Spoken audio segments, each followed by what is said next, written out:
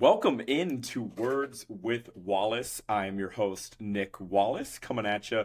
Little late night pod action coming at you. It's Tuesday, May 16th. Just got done watching game one of Nuggets versus Lakers. What a game that was. Don't worry. We will definitely talk about that later in the episode. But man, have a lot to cover since the last time we spoke. We had some NBA dramatic storylines that came out. We had four teams eliminated from the postseason since we last spoke. We are on to the conference finals in both the East and the West, which we will, of course, preview. We had some coaching drama. We had the draft lottery. What didn't we have in the past couple days? It hasn't even been a full week since I came at you. But, man, I am super excited. I'm sure I'm very excited about my Celtics finding a way to pull it out against the Sixers. We will, of course, talk about that. That's why I'm still in such a great mood a few days later. But let's get into it, man. I'm going to save the Celtics talk for the end when we preview the Eastern Conference Finals. Have some important stuff to get to before that. But let's get into it, man. Let's get into it. Now, in a weekend that, again, featured the end of four different teams' seasons being eliminated from the postseason, a team that was already eliminated in the last round found a way to dominate the headlines, and that is because the Memphis Grizzlies have their star player, Ja Morant, making headlines for all the wrong reasons yet again. Of course, as you guys probably remember, basically back in early April, maybe late March, Ja had to step away from the team after a video surfaced of him apparently being very drunk at a club and taking out a gun and waving it around on Instagram Live. Again, he was the one recording himself. He's the one that pulled out the weapon. Really frustrating situation that's like, dude, what are you thinking, right? Like, you can't be showing something like that. You can't be having a weapon in a place like that and showing it off for the world to see when you're in the middle of your season. Subsequently, he took some time away from the team to focus on his mental health. Wanted to say he lasted, few days, maybe 5-6 days in some sort of rehabilitation center where it seemed he got the help that he needed. He came back to the team. He was, of course, awesome on the court as he usually is. And the Grizzlies obviously had a disappointing end of their season, but at least they had Ja Morant back and on the court. Many Grizzlies fans would probably be pretty frustrated to find out that Ja was seen yet again on Instagram Live with a weapon in his hand. And this time it's a lot worse. It's a lot worse because, first of all, everything I just mentioned, right? He's basically on NBA probation. Like, hey, if we can just make it through the offseason without doing some really, really dumb shit and being involved in a negative headline, we're going to be fine. Like, you still have the Nike deal. You still have all the other sponsors that I'm sure Ja has. He's still beloved in the Memphis community. It's going to be pretty difficult for him to just lose that overnight for one event. Well, over the weekend, I want to say it was on Sunday morning, a video surfaced where he appeared to be in a car with one of his friends. His friend was recording on Instagram Live. They were listening to some music, just hanging out in the car. Seemed to be midday. And the pretty disappointing thing is that, yet again, Ja seemed to be aware that they were at least being filmed, if not seemed to be aware that the recording was live. They're listening to music. They're getting all hyped up. Ja whips out a gun again, waves it around the camera. And the funny thing to me was that his friend, I have no idea who that guy was. Doesn't look like he's on the Grizzlies. He was filming, saw that Ja had the gun in his hand, and immediately whipped the camera around, took it off film. But unfortunately for Ja and the guy involved, when you're live, a half-second clip of him holding a weapon clear as day, that's going to make the rounds pretty quickly. And sure enough, I woke up on Sunday morning to that being one of the headlining stories on ESPN. So it's really disappointing that Ja just cannot put these bad habits away. Again, it's funny. You can blame it on the people that he's surrounding with, which seems pretty naive to do if you're not close with Ja and in his inner circle. But both of these events were completely self-inflicted. I don't have much more to say besides the guy clearly is really dumb and is making some really questionable decisions right now. And it's a really bad look for somebody that appeared to use mental health as some sort of an excuse for his previous actions. I feel like you can only pull that card once unless you really are going through something serious, which obviously not sure if he is, but it's a really frustrating situation. A lot of Ja Gotti jokes circling around on Twitter that are always hilarious. It's pretty easy to be a Ja hater during a time like this and being a Grizzlies hater during a time like this. I do want to see that guy stay on the court because he is so fun to watch, but it's pretty disappointing. And it is just funny that, clearly there's some issues going on in Memphis. They tried to blame Dillon Brooks for how their season ends, and their star player can't stay out of the headlines for all the wrong reasons. So thought it was worth mentioning to see if there is any carryover by the time the next season starts. Obviously, that's a ways away, and there'll be plenty of other NBA storylines that make people forget about this incident. But as it stands, Ja is suspended from team activities. So Interesting to see if there is any follow-up on that and if all these sponsors that Josh still has will stick with him through yet again another Instagram Live gun scandal, which is pretty hilarious to say out loud. Again, before we get on into the playoff stuff, I did want to mention some of the wild news in the NBA coaching circles that have happened. Just to give a quick recap of some notable names that have departed from their current teams since their seasons have come to an end. Because the list is up to 4 coaches that are pretty well known, I would say. So let's kind of run through that real quick. Of course, I mentioned a couple podcasts ago that Nick Nurse, 2019 NBA champion coach of the Toronto Raptors, was essentially fired at the conclusion of their season, which we already talked about a little bit. Thought it was an interesting decision. He's obviously known as one of the best coaches in the league, and maybe they just wanted to go a different direction, and Nick Nurse wanted to be a part of a team that was immediately ready to contend, where it seems like Toronto's in some sort of quasi-rebuild. So that was interesting. Obviously, we've covered the coach Mike Budenholzer of the Milwaukee Bucks at nauseum here on this podcast, but of course, it was announced that he was fired shortly after their season against the Heat came to an end. Obviously, I agree with that decision, but it's still really difficult for a team to part ways with a coach that won a championship just a couple years ago in 2021. But we had a wave of 2 new firings over the weekend that I was pretty surprised with, because again, both these coaches were coaching the last time I was on this podcast. The first of which that got announced was, of course, Monty Williams, coach of the Phoenix Suns. And this one was pretty weird, and let's kind of get into it, right? It kind of makes sense because you think, again, the Suns have a new owner, Matt Ishbia.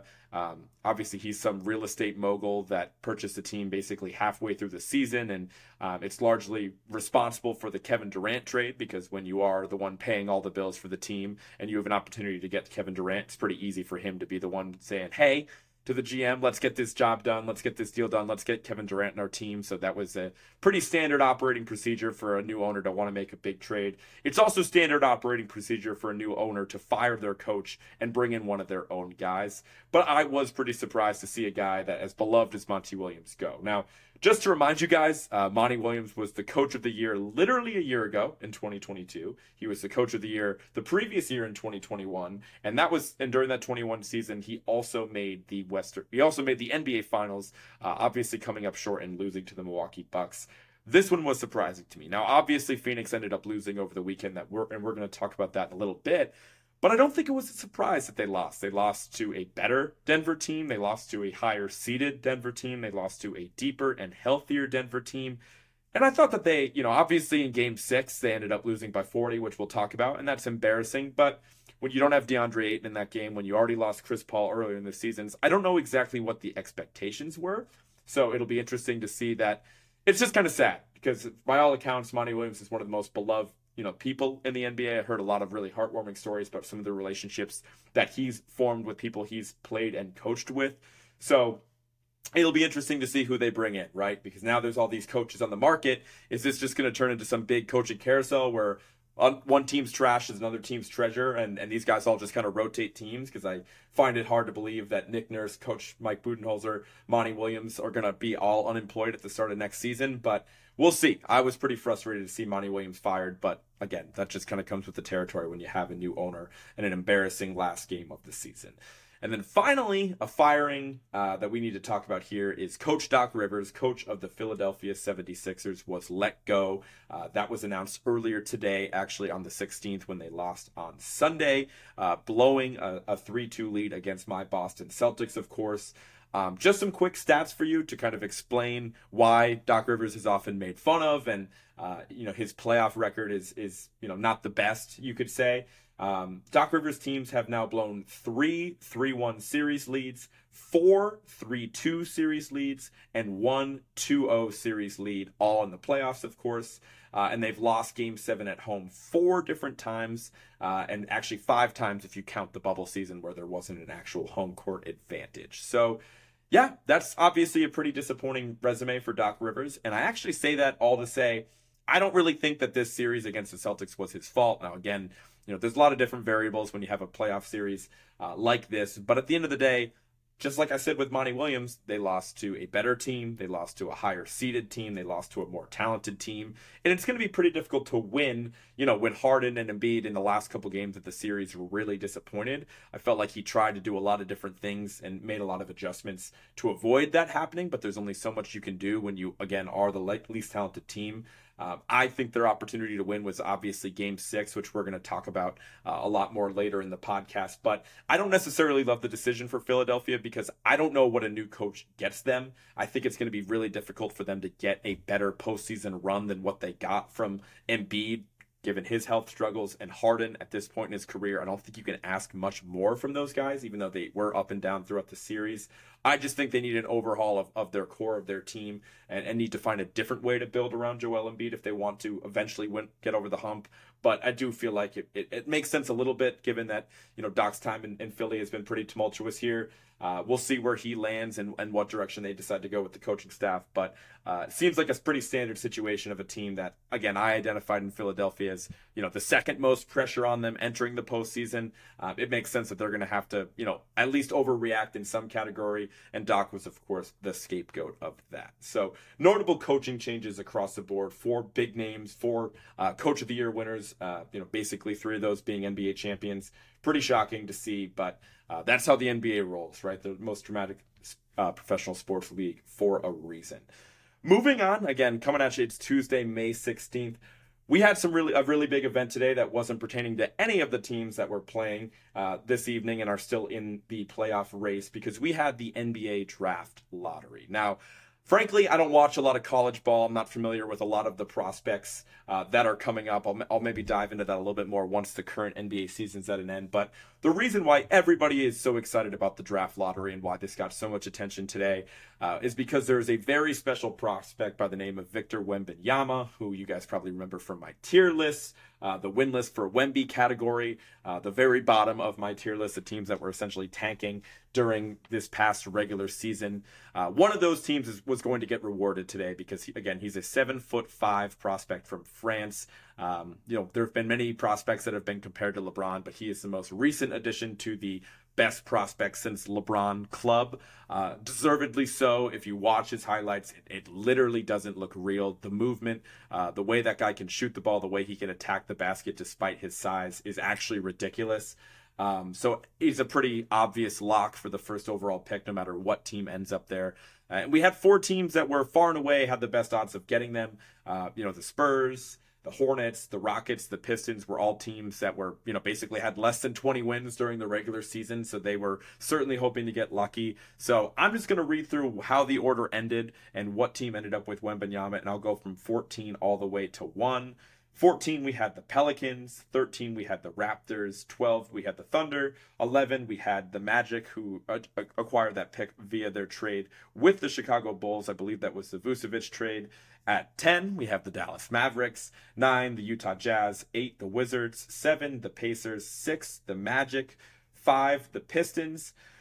Rockets at 4, Trailblazers at 3, Hornets at 2, and of course the San Antonio Spurs were the lucky ones that came away with the number 1 overall pick and in all likelihood are going to draft Victor Wembanyama. Just wanted to give my quick thoughts on the lottery because, again, I'm really only locked into the top 1 prospect, and then I have some knowledge of the other 2 guys, Brandon Miller and Scoot Henderson, that are expected to wrap up the 2 and 3 spots in some order. My big thought is that, obviously, San Antonio's the luckiest, right?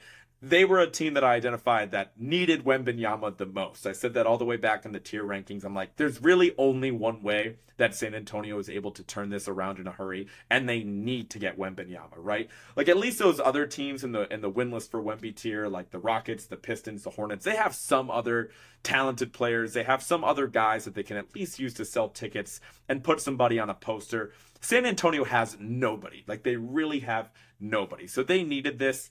And they got lucky, right? They were obviously had at best a 25% chance to land Wembanyama, and they got him. And I'm, pretty happy with it as a casual fan who just wants to see this Wembanyama guy be great.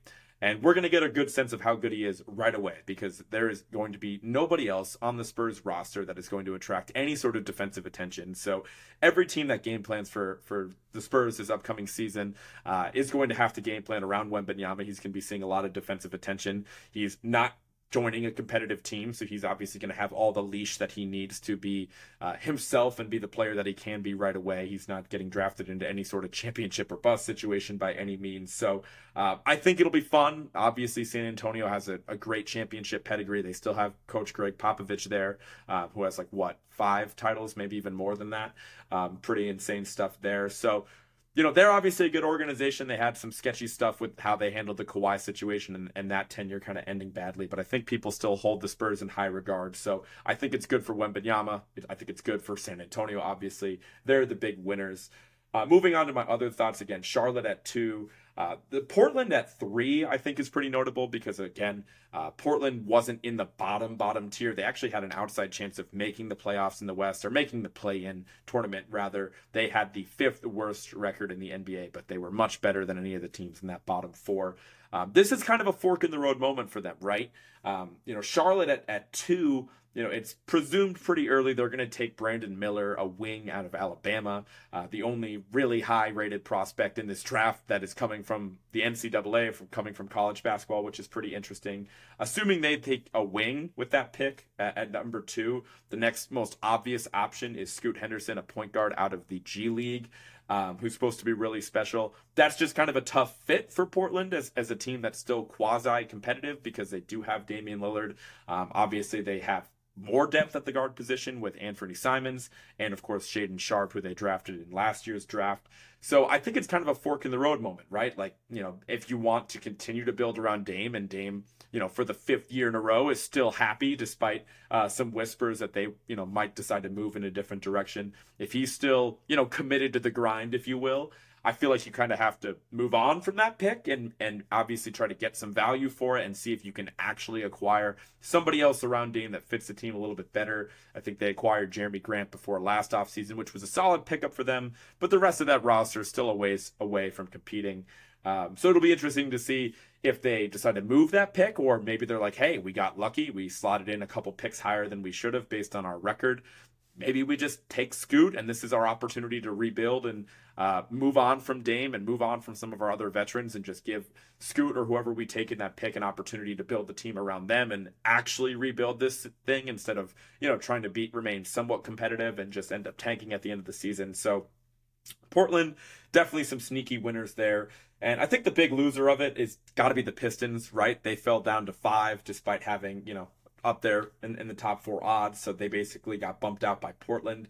That's going to be tough for them. I don't really know the prospects that they're looking at the 5 spot. I really only know those top 3 guys in the draft at this time. So that is tough for Detroit. I was talking to my guy Jordan, really disturbed Pistons fan before doing this podcast. So he's not happy with it. He's not happy with the get rich quick scheme that they could have had if they were able to draft Wembanyama. So sucks for the Pistons. And then, of course, the last team I wanted to talk about is the Dallas Mavericks. Hopefully the super embarrassing end of the regular season was worth it.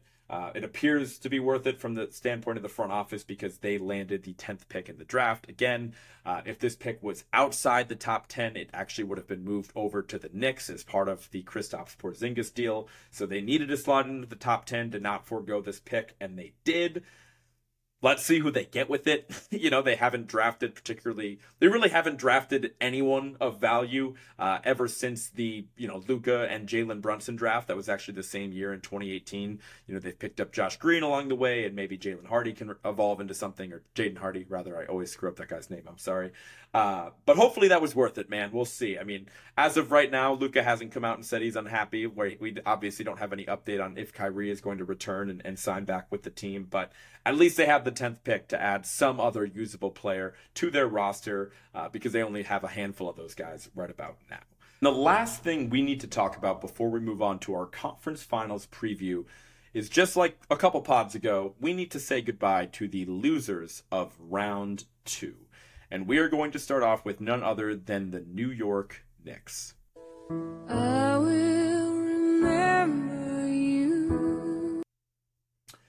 So what do we think about this next season, right? I think overall it's still a very positive season if you're a Knicks fan. If you were to talk to Knicks fans before the season started and said, hey, you're going to lose in 6 games in the Eastern Conference Finals, I'm sure that they'd be, relatively happy, right? You win a playoff series, that's big for the Garden, that's big for the fans. You lose in 6 games, a competitive series in round 2. Now, the other side of that coin is if you told them they were going to lose to an 8 seed, they probably wouldn't have been as thrilled. But as we know, Miami is no ordinary 8 seed. We're certainly going to talk about them later. But let's start off with the positives, right? The Heat win this series in 6 games, like I mentioned. And what we learned throughout that, first and foremost, is that Jalen Brunson is the real deal. This guy put up 31, 6, and 6 on 50% shooting from the field, 34% shooting from 3 throughout this series. And doing that while playing 42 minutes a game. That's really impressive. Obviously, it's not super surprising that he played that much, given his coach is Tom Thibodeau, someone who is notorious for playing his core guys, for playing his starters more than nearly any other coach in the league, especially when you get to desperation mode and you're playing in the playoffs. You really didn't have any other choice but playing Jalen Brunson that many minutes. I think in one of the games, he didn't come out. He played a full 48 minutes, which is ridiculous. And that's really impressive for a small guard. I mean, what is he, like barely 6 feet tall? I know he's listed as a little taller than that, but if you watch the game, it looks like he's like 5'11" out there. So really impressive stuff for him, man. Like, again, there might have been some Knicks fans that were disappointed they weren't able to pull off the Donovan Mitchell trade, which we can talk about in a little bit. But that contract that they signed Jalen Brunson to is now a flat-out steal. You really cannot even argue that. He was the best player through 2 rounds, through 2 different playoff series. He was fantastic. He's a guy you can build around. When I start doing my offseason segments and ranking the top point guards in the league, it's going to be really difficult to keep Jalen Brunson off that list. He's definitely in the top 10. Maybe he's even top 5. I don't know. I'd have to look at the list. But he exceeded even my highest expectations. And this is somebody and myself who absolutely loved Jalen Brunson. He was my favorite player to watch in the Mavericks last year. Really impressed with the season that you got from him. Another positive is I think overall I liked what I saw from R.J. Barrett throughout this throughout this series against the Heat, rather. He started the playoffs a little bit slow against Cleveland, but since that he kind of responded in a big way. Putting up 21, 5, and 4 throughout this series against the Heat, that's solid. Now, kind of circling back on that Donovan Mitchell trade I just talked about, it was rumored that the reason the Knicks didn't want to make that move is because they didn't want to put R.J. Barrett as, the topper in that trade. I don't know if, I like RJ Barrett. I'm a Duke guy. That's no secret. But I think you have to put him in a trade for Donovan Mitchell. And that sounds a bit ridiculous given how bad Mitchell looked just this last series against the Knicks. And I think you could have a really fun backcourt, and having Mitchell and Jalen Brunson, I'd probably still take that over RJ. Obviously, you'd have to put in other pieces with RJ to get Mitchell. I like RJ. I think he is more in that category of like a third star. Like if he's your second guy, I think that's going to be tough. I don't think he's a star yet. He kind of like, I could see him in like an Andrew Wiggins type role for the Warriors where he could really thrive. I just haven't seen him make that leap yet. Obviously, he's still young and has time to do that. But I do like him as a prospect, and he's definitely the second most valuable player on that Knicks team, in my opinion. And now we got to talk about the negative, right? The Julius Randle roller coaster continued during this series, right? Like if you think back to 2 years ago, he had an incredible season with the Knicks where he was on an All-NBA team. He was really, really impressive. I want to say he won Most Improved. If not, he was a finalist for that award. He was awesome in his first year with the Knicks. Then last year, he took a major decline.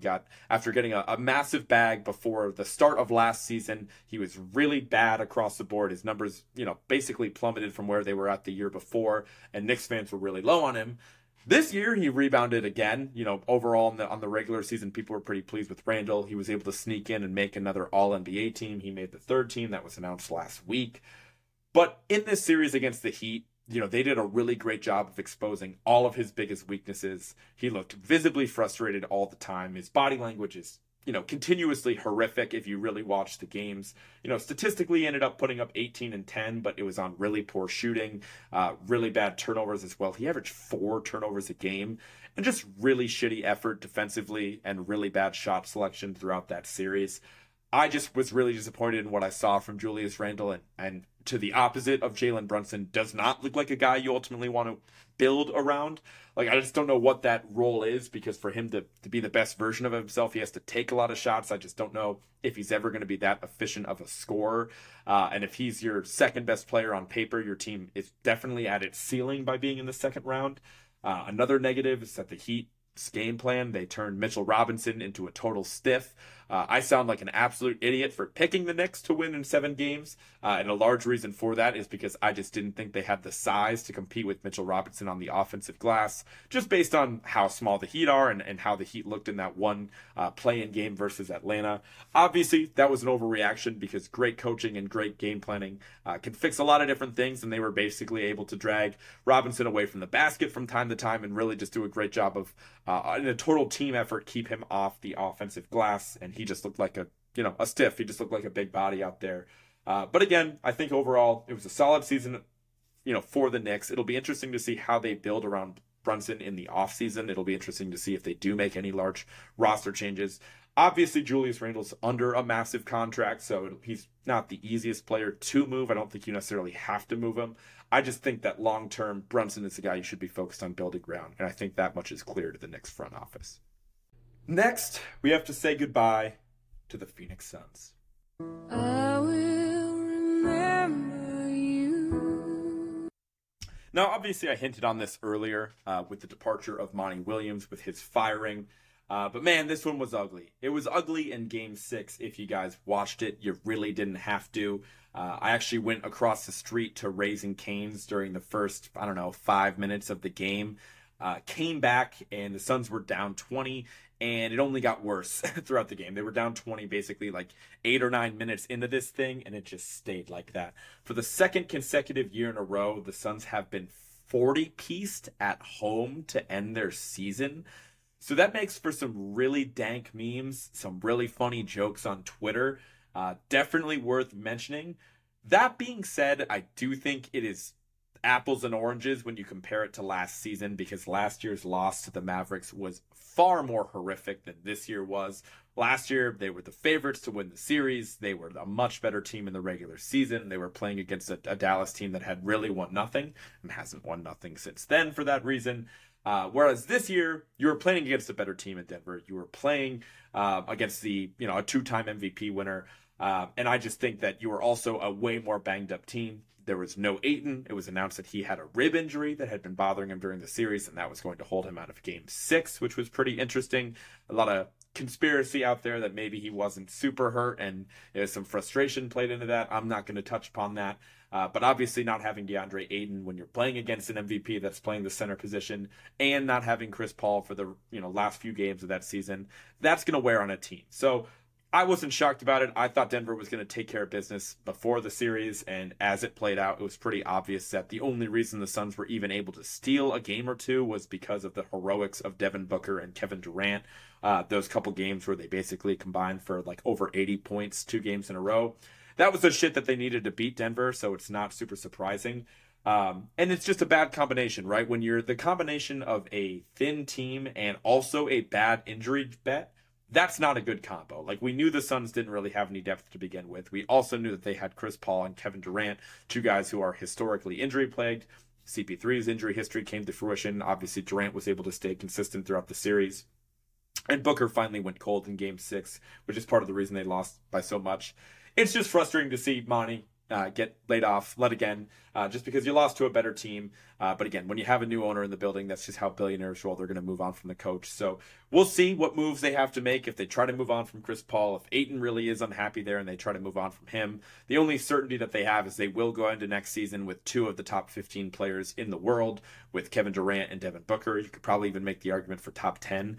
It's crazy how much Booker moved up in my book personally. I was not a Booker guy before this playoff run, and he really, really impressed me. And if he comes into next season with that same ferocity and Kevin Durant is almost the 1B there, that's going to be really scary no matter what. But they do need to find a lot of depth pieces to put around those 2 guys in order to stay competitive.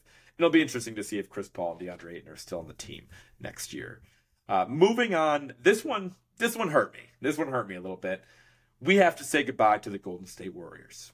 I will remember you. Being a Steph guy, and obviously also being a Celtics guy, so I have that anti-Laker just kind of built in my blood.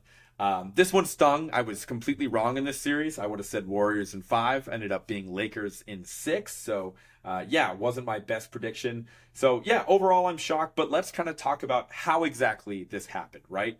I think if you wanted to do the spark notes of it, if you compare the Warriors, players 2 through 10, so basically excluding Steph and looking at the rest of their roster, and compare them to the Lakers 2 through 10. So let's just say you remove Anthony Davis from that and just compare the two teams minus Steph, minus AD.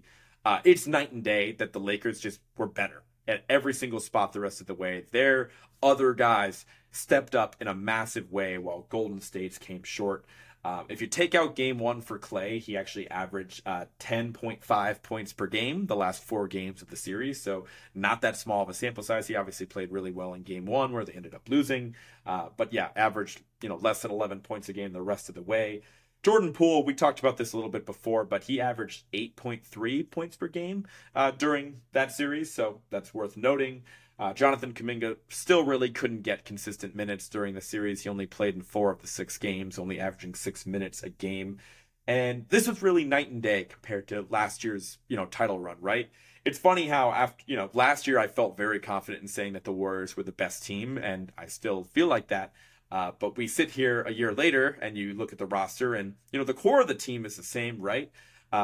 But it's totally different. It doesn't even look like a team that was close to contending for a championship, given that they lost in 6 games to round 2 to a 7 seed. But that's how the NBA works, right? They really weren't able to make up, and it sounds ridiculous, they couldn't make up the production that they got last year from guys like Otto Porter.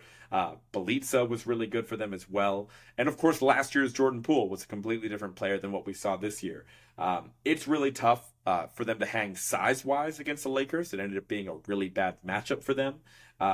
Their small ball lineup and the ability to run Looney at the 5 and Draymond at the 5 in spurts has worked well for the Warriors during their, this entire dynasty, really. But it's going to be really hard for them to hang with 2 dominant inside forces in Anthony Davis and LeBron. And it's kind of funny because if you think about if they had just nailed the Wiseman pick and if he had panned out, he would have been the perfect player for that series, just to have another big body. But they didn't have it. Like, it was either Looney and they were going to sag 50 feet off him, or it was Draymond, who, again, they're also going to sag 50 feet off him. Obviously, a little bit tougher to do that with Draymond, given how, well he sees the floor. But either way, they really felt, their 2 through 10 did not deliver for the Golden State Warriors. Now, the hot thing to talk about ever since the game on Saturday night, or Friday night rather, is the end of the dynasty, right? Maybe it's people wanting to see the end of the dynasty because they're tired of the success that the Warriors have had over the last 10 years. But I personally do not think that this run is over, and I think that they would be pretty dumb to blow it up. I've said it a million times, and the last time I'll say it for a while, presumably. Steph is aging like a fine wine. I think he was just as good this year as he was any other year of his entire career. I think, again, you're doing a disservice for Steph if you're not actively trying to compete and build around him. Obviously, Lakeup and the Warriors front office decided to try to have the best of both worlds. They were, quote-unquote, light years ahead, trying to rebuild while they were still contending for championships, and that has obviously not come to fruition. But I do not think that this is the year where they need to blow it up. As much shit as Draymond gets, and he punched Jordan Poole before the season, and he says some dumb shit, and he's on a podcast, and he grinds everybody's gears, he's really important to that Warriors team, and it's a two-way street, right? He's not going to be nearly as valuable for any other team as he is for the Golden State Warriors. And I think the Warriors really need to have him along Steph. Now, if there's anybody that you're going to get rid of out of their big 3, it makes sense for it to be Clay, just because I think what you can get a Clay replacement a lot easier than you can replace Draymond, and obviously Steph isn't going anywhere. However, with Clay's contract, it doesn't really make financial sense for the Warriors to be able to get rid of him. I want to say he has a player option that in all likelihood he's going to pick up. So, yeah, I think that they should keep their big 3 together. Call me crazy. The team that, the core that's won you 4 championships, I would still continue to play that out. Obviously, you might have to overpay Draymond a little bit, but they've overpaid for all their players during this title run, and that's part of the reason why they've been able to have the success that they've had. I think there are some moves that need to be made. They really need to find a way to rejuvenate their core, rejuvenate their role players. Obviously, it's really tough that they already cashed in on one of their young lottery picks in James Wiseman, and the only person they got back for that was Gary Payton II, who was solid for them throughout the series, but he was a player that you literally already had the year before, so just had to trade Wiseman just to get him back. But I think the pieces that you could move are Maybe Jordan Poole. You obviously just signed him to that massive contract that looks horrible now. And it's going to be really interesting to see what his trade value is when he just melted down on the biggest stage with the whole world watching. It'll also be interesting to see what the value is for a guy like Jonathan Kuminga, who has a ton of value because, again, or presumably had a ton of value because I want to say he was the fourth or fifth pick in the draft. Obviously has had some flashes, but what sucks about Kuminga is that when you get drafted to a competitive team that has championship aspirations, you don't have time to grow and develop and figure out who you are in this league where, he has to immediately step into a really complicated offensive system that doesn't really complement his game. He can't make mistakes or he'll have his ass benched. It's a really tough spot for him to succeed, so I don't really know how you gauge value like that. But I think that those are two valuable pieces that, are somewhat valuable pieces that the Warriors have that they can move. I just don't know what you get from that, but I think they'd be really dumb to totally blow it up and move on from one of their, big three guys. And I don't think that they should. And honestly, I don't think that they will either. I think ownership will do right by them and move it on to the next season. And I think they'll surprise a lot of people when they're extremely competitive next year. And I'd be pretty shocked if they're not a top 4 seed in the West, assuming good health heading into next season. And finally, the last team that we need to say goodbye to, I think you guys know who it is, the Philadelphia 76ers. I will remember you. Good riddance to the Sixers. I mean, not really. I'm obviously happy to see them lose as a Celtics fan. I think they had a solid season, and of course, they have already started their meltdown by firing Coach Doc Rivers, like we talked about before. Night and day compared to where we were last podcast, right? RJ and I both said that, we were still picking Boston despite how Rocky was looking, despite them being down 3-2. We were, of course, rewarded for that by the Celtics winning Game 6 and Game 7. So let's kind of talk about those games, right? I think if you're a Sixers fan, the game that's obviously going to haunt you is Game 6. Just to set the scene a little bit, this was, of course, at home in Philadelphia. It was a really ugly game where neither team was making any shots. But at least for the Sixers, you were getting, a solid game from Joel Embiid, a somewhat solid game from James Harden. And on the other side of things, for the Celtics, Tatum was having a literal nightmare game. We'll talk more about that in a second, but the dude could not buy a basket until the closing minutes of the fourth quarter. And that was the game that you had to win. When the other team is just, completely shell-shocked, their star player literally looks like a fifth grader out there, and it's a tie game with 3 or 4 minutes left in the fourth quarter, that's when you have to step up. That's when you have the home crowd and you use it to your advantage. You find a way to get Embiid the rock, and you find a way to win the game, and they just were not able to do that. Again, I kind of mentioned this when we talked about Doc getting fired, but I still respect Embiid. Like, again, I was a Celtics fan, and overall, I feel, his numbers weren't great during the Celtics series, but I was impressed. I was really impressed with what I saw from him on the defensive end. We really, really felt his presence protecting the rim way more than I was expecting. Like, I feel like every single game in this series, he had 3 to 4 blocks at least, and he just was snatching any soft take to the basket. He was deflecting. He was making his presence felt, and I definitely was surprised to see that as somebody who felt like I watched a decent amount of Embiid during the regular season, but that effort just wasn't there defensively. And even from Harden, right? Like, Harden is a career playoff choker. He's often been criticized. He's had meltdown after meltdown in the postseason, and even he found a way to have 2 outstanding games in Games 1 and what was the other one? Game 4, and then I think Game 5 he was really solid as well, and hitting the big shot in the corner when Jalen doubled Embiid and left Harden open for 3. He had a pretty solid series too. Now, obviously, you can ask for more from Harden, but given he's 32, going on 33 years old, and it's a pretty long injury history, and clearly physically isn't the same guy that we saw in Houston. I just think a core of those 2 guys is going to be difficult to expect postseason success and expect for them to stay healthy. I think the frustrating thing as you're a Sixers fan is I don't see, at least with Golden State, you have Steph Curry, you have somebody that's won championships, you have somebody that's proven to build around. You have a player of that talent in Joel Embiid, but you just don't have that experience, you don't have that core. And at least the Warriors had those extra players, right? The Poole, the Kuminga, some young guys that you can move on from. I think with the Sixers, like, you have a real guy in Maxey, and he's the second most valuable player on the team, despite not being on the posters with Embiid. That guy's Harden, right? But I think Maxey, you can hope that he develops into something a little bit better and really give him the keys more next year. But I think it's tough, right? Because having him and Harden out there, that's two guys that aren't great defensively. That's two guys that like having the ball in their hands in addition to Joel Embiid. So I just don't know what their moves are, right? Like, do you package Tobias Harris and some of your remaining draft capital? I'm not even sure what they have to try to get more of a traditional third star. Do you, I'm not even sure if Harden's going to want to return to this team. And maybe if he leaves, that gives them more flexibility. I think they'll have a chance. They're never going to be below like a top 4 seed in the Eastern Conference with Embiid playing as well as he does in the regular season. But it's tough. I mean, I put them second on my pressure rankings for a reason. I think they really had to make the conference finals. They've literally never been before, ever, since the pre-process era.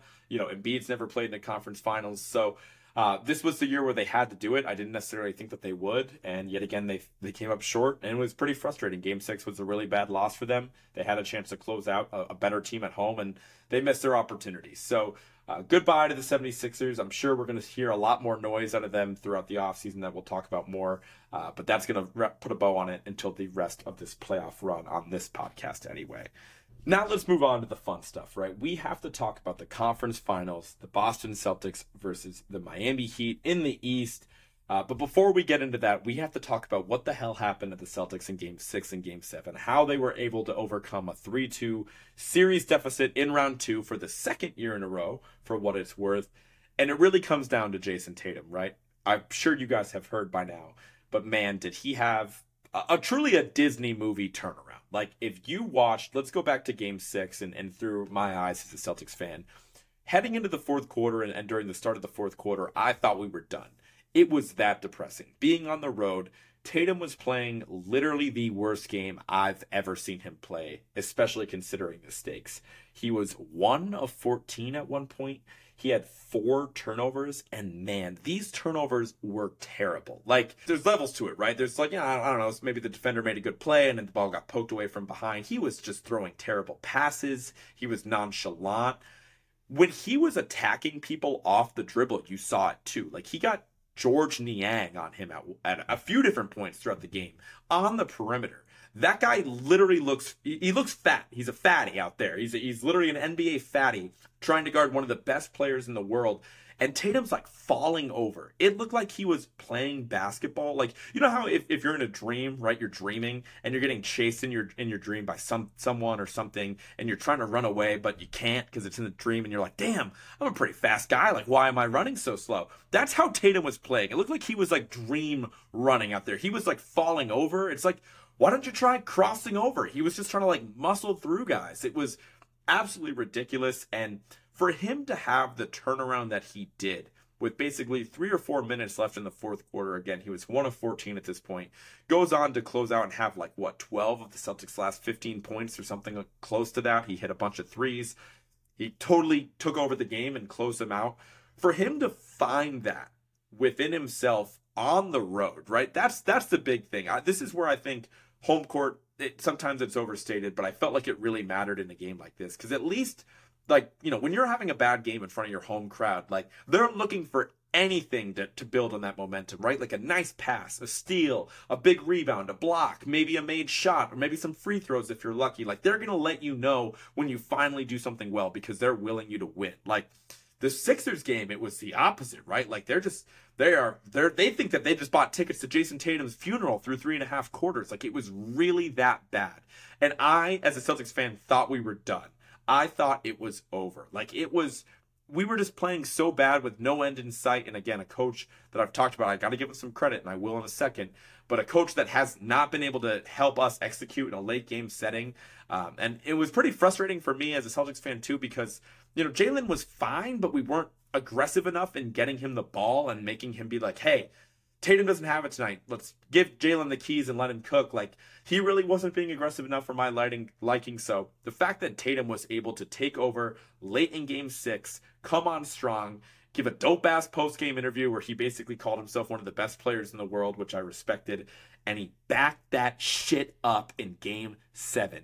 That was amazing. Jason Tatum finished Game 7 with 51 points, an all-time NBA record for most points in a Game 7, breaking Steph's record from literally last round against the Sacramento Kings in Game 7. It was the best game I've ever seen Jason Tatum play. It had to have been the best game Jason Tatum has played on any single level. He was so aggressive from the gate. It was his world. He kept getting Embiid into switches and cooking him on the perimeter, getting to the basket, going hard, shooting the ball well. He didn't even turn the ball over. He had the ball in his hands virtually the entire game and didn't have any turnovers in Game 7. It was unbelievable. And for me, I felt pretty good as a Celtics fan once they were able to come back and win Game 6, that they were going to be able to close out the Sixers in Game 7 on their home court. But all I kept saying was like, Tatum needs to play like that. Tatum needs to play like how we did the last 4 minutes. I cannot sit through another game where he starts slow, and he had started slow in basically, 5 out of the 7 games in that series. He was brutal to start the game. I couldn't do it. I'm like, please back it up to start the game. And he did. He came out, he was able to carry that momentum onwards. And I'm, again, just sitting here praying that he finds a way to carry that momentum into games 1 and 2 against Miami. We'll be at home at the Garden. That's the luxury of having home court the rest of the way. And we'll see if he's able to turn it up. But he was unbelievable. Some more people to give credit to on the Celtics side of things. Of course, Al Horford. Feel like he was kind of the unsung hero of the last couple games of the series. Obviously, he made a couple shots here and there, which was great. He was going through a really rough shooting stretch in games 4 and 5, where he could not make any jump shots. He made a couple big ones throughout the last couple games of the series, but more importantly, his defense on Joel Embiid was amazing.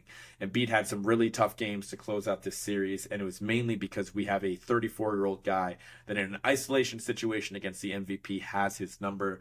We should remind any Sixers fans listening to this, they literally signed Al Horford to a massive contract just a couple years ago because of how good he was at defending Embiid. They wanted to bring him on. They're like, hey, if we can't beat the Embiid stopper, we're going to have him join us. Well, Philly was reminded of that in a big way because the amount of strips he had on Embiid, how patient he was in being able to not bite on any of Embiid's up fakes. Obviously, Embiid's still going to be able to get to the free throw line better than nearly anybody else in the NBA, but Al made his presence felt. And credit to Coach Joe Mazzulla as well, turning back to our OG starting lineup of last year, our crazy defensive analytics lineup from last year with our double bigs, Rob Williams and Al Horford. That was a really positive switch for us that he turned to a lot more in the last couple games of the series because, again, we can have Al in an isolation situation guarding Joel Embiid, while Robert Williams is like the fifth guy, the floater, the rim protector. He can just guard the weakest link on the other team in a man-to-man setting, so it was typically PJ Tucker, and he could just cat and mouse it on the baseline in the corner and be able to close out and be help defense for Embiid. And you could visibly see that the handful of times that Embiid was able to get around Al, when he turned and saw Robert Williams, you just saw it in his face. Not even the shots that he contested, but the amount of shots that Embiid didn't take that he would have if there was anybody else in the court there instead of Rob Williams. That was a really notable adjustment, and I thought Rob finally made his impact felt after RJ called him out on the last podcast, so that was great as well. And also the ability to attack Embiid more. I touched on this a little bit, but especially in Game 7, it just felt like we were taking turns with Tatum and sometimes Jaylen Brown trying to drag Joel Embiid away from the basket and attack him off the dribble. It's obviously really difficult for somebody that's 7 feet, probably 300 pounds to hold up foot speed wise with guys like Jason Tatum and Jaylen Brown. So making him work a little bit more on defense seemed to do wonders for us to close out the series. So I'm happy. I'm happy as a Celtics fan. I feel great about it. Feel great about the victory. Feel great that there's an 8 seed waiting for us. But at the same time, this is, again, no ordinary 8 seed. Let's talk about a little bit more about the history between the Heat and the Celtics. It's obviously a pretty vast history. This is now the third time in, what was that? Is that the third time in 3 years? The third time in 4 years that the Heat and the Celtics are in the conference finals? I just kind of thought about that. That shit's nuts. Because it was Celtics Heat in the bubble. 21, it was obviously the Bucks and somebody else in the conference finals, and then last year was Celtics Heat, and yet again Celtics Heat in the conference finals. So it really sucks that Coach Spo is extremely familiar with us, and again I hate how much I've had to talk about coaching on this podcast because it's a really difficult conversation to have. But man, it is really scary to have a rookie head coach that's younger than our starting center go up against Coach Eric Spoelstra, who is by all accounts the best coach in the NBA. I think he is. Many other people think he is. And the proof is in how he elevates his team year over year, a team that's devoid of talent, especially on the offensive end. He consistently finds ways to will him will his team to the conference finals. And they are the best defensive team in the league. They are the smartest and most well-coached team in the league. And it's really scary having Coach Spo go up against a rookie head coach in Joe Mazzulla.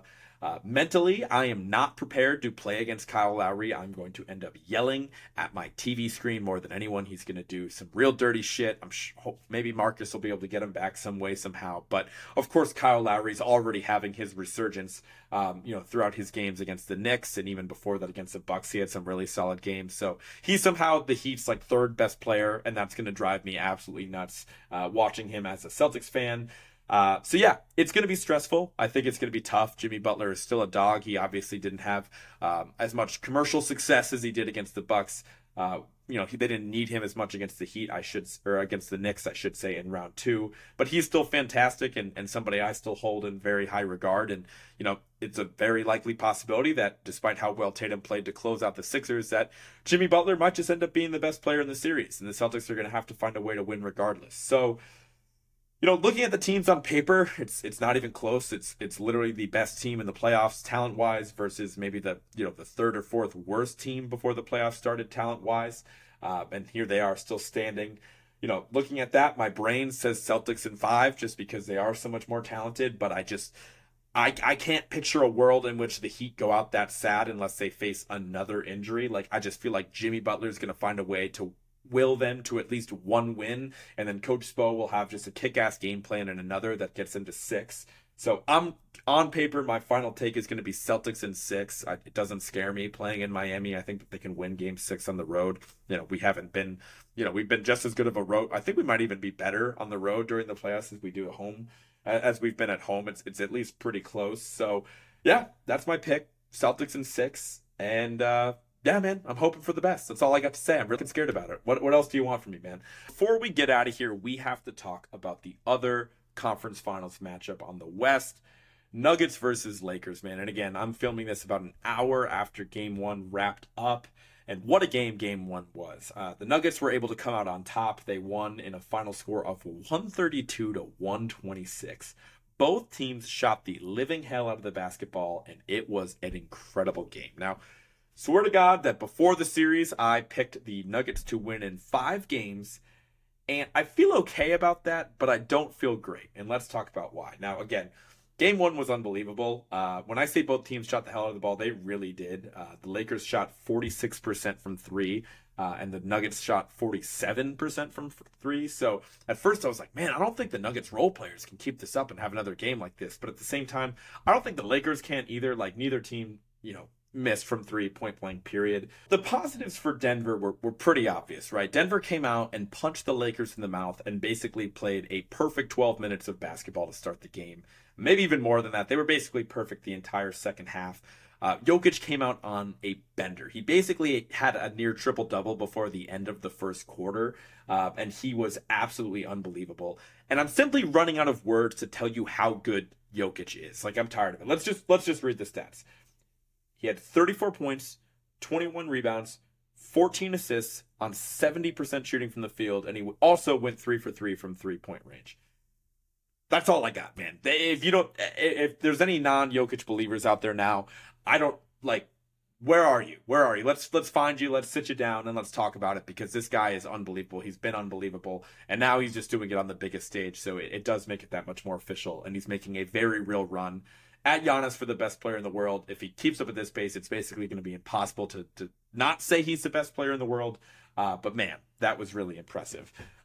They came out, again, basically perfect. I thought Jamal Murray played great. I think Michael Porter Jr. looked good. Bruce Brown was an absolute revelation for them off the bench, as he has been for most of the season. He was a fantastic offseason pickup for them as somebody who is one of the best cutters in the NBA, but he's basically running the backup point guard spot for the Nuggets, and he's been really good at it all year. He had a fantastic game and was getting some love on the broadcast as well.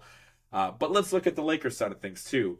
On the other side of things, the Lakers made a really big comeback in the second half. I think at points they were down by 20, and the Lakers cut the deficit all the way down to maybe it was 3 points, maybe it was even 1 point for when there was only a couple minutes left in the game.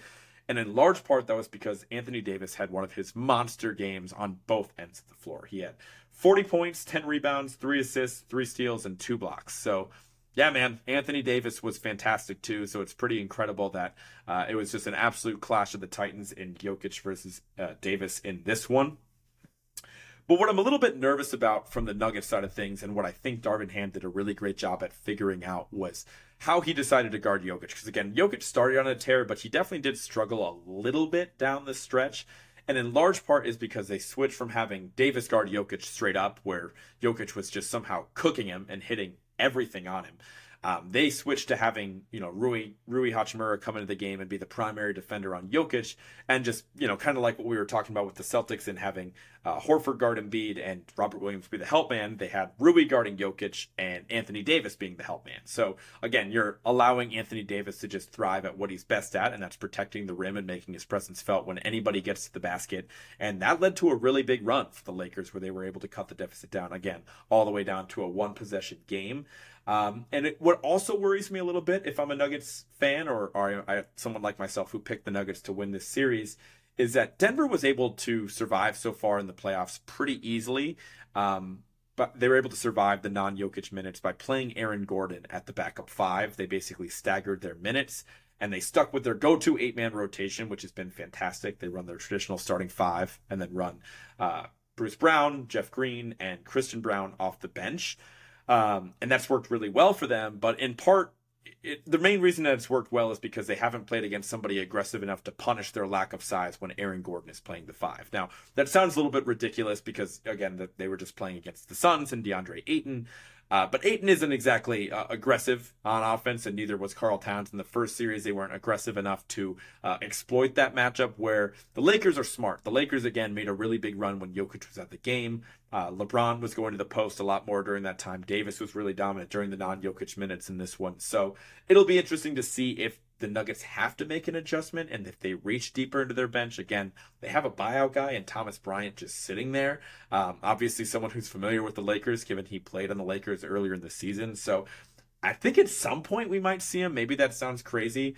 We'll definitely see him if there's an injury at some point, but I just want to know if Denver can survive the non-Jokic minutes as easily as they did in the previous two rounds. I just don't think they'll be able to get away with that as much against the Lakers. And I feel like despite the Nuggets playing a damn near perfect half to start, I feel like the Lakers were able to figure it out a little bit and definitely close the game stronger. But in general, this is going to be a really, really fun series. It's going to be a complete chess match once LeBron really gets going, and you have two of the best basketball minds going up against each other in Jokic versus LeBron. Obviously, tonight I wasn't overly impressed with Bron. I felt like he took some bad shots down the stretch. He went for a couple hero ball threes that just do not seem to be falling for him at this point. They haven't fallen for him all playoffs, essentially, at least the clutch ones at the end of games.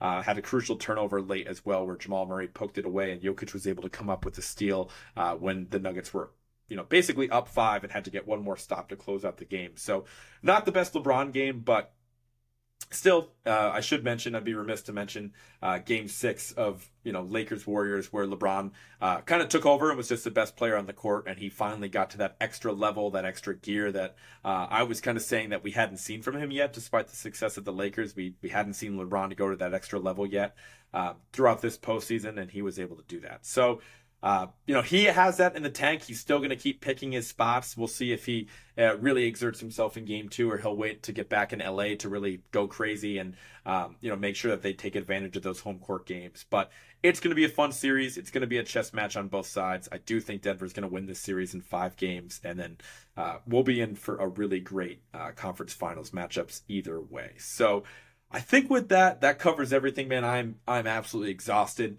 from all this playoff basketball. Wild weekend out with friends as well, and gonna have an exciting weekend coming up. But I will still be locked into all these games. I'm looking forward to getting back to you guys next week with hopefully a positive update on the first couple games of the Celtics series. We will see. I should be back at you either next Tuesday or Wednesday, something like that. But before I get out of here, guys, got to remind you guys to follow the podcast at Words with Wallace on everything. That includes Instagram, Twitter, Facebook, YouTube, Spotify, Apple Music, wherever you get your podcast. Be sure to download my podcast. That goes a long way, even if you're not listening to it, man. If you want to listen to the first couple seconds, maybe tune in for the dance moves at the beginning of the YouTube video if you're into that, and then you just want to download it and then show it some love so I see it, I see the click. That'd be huge. Feel free to rate and review as well, and I will talk to you guys next week. Peace.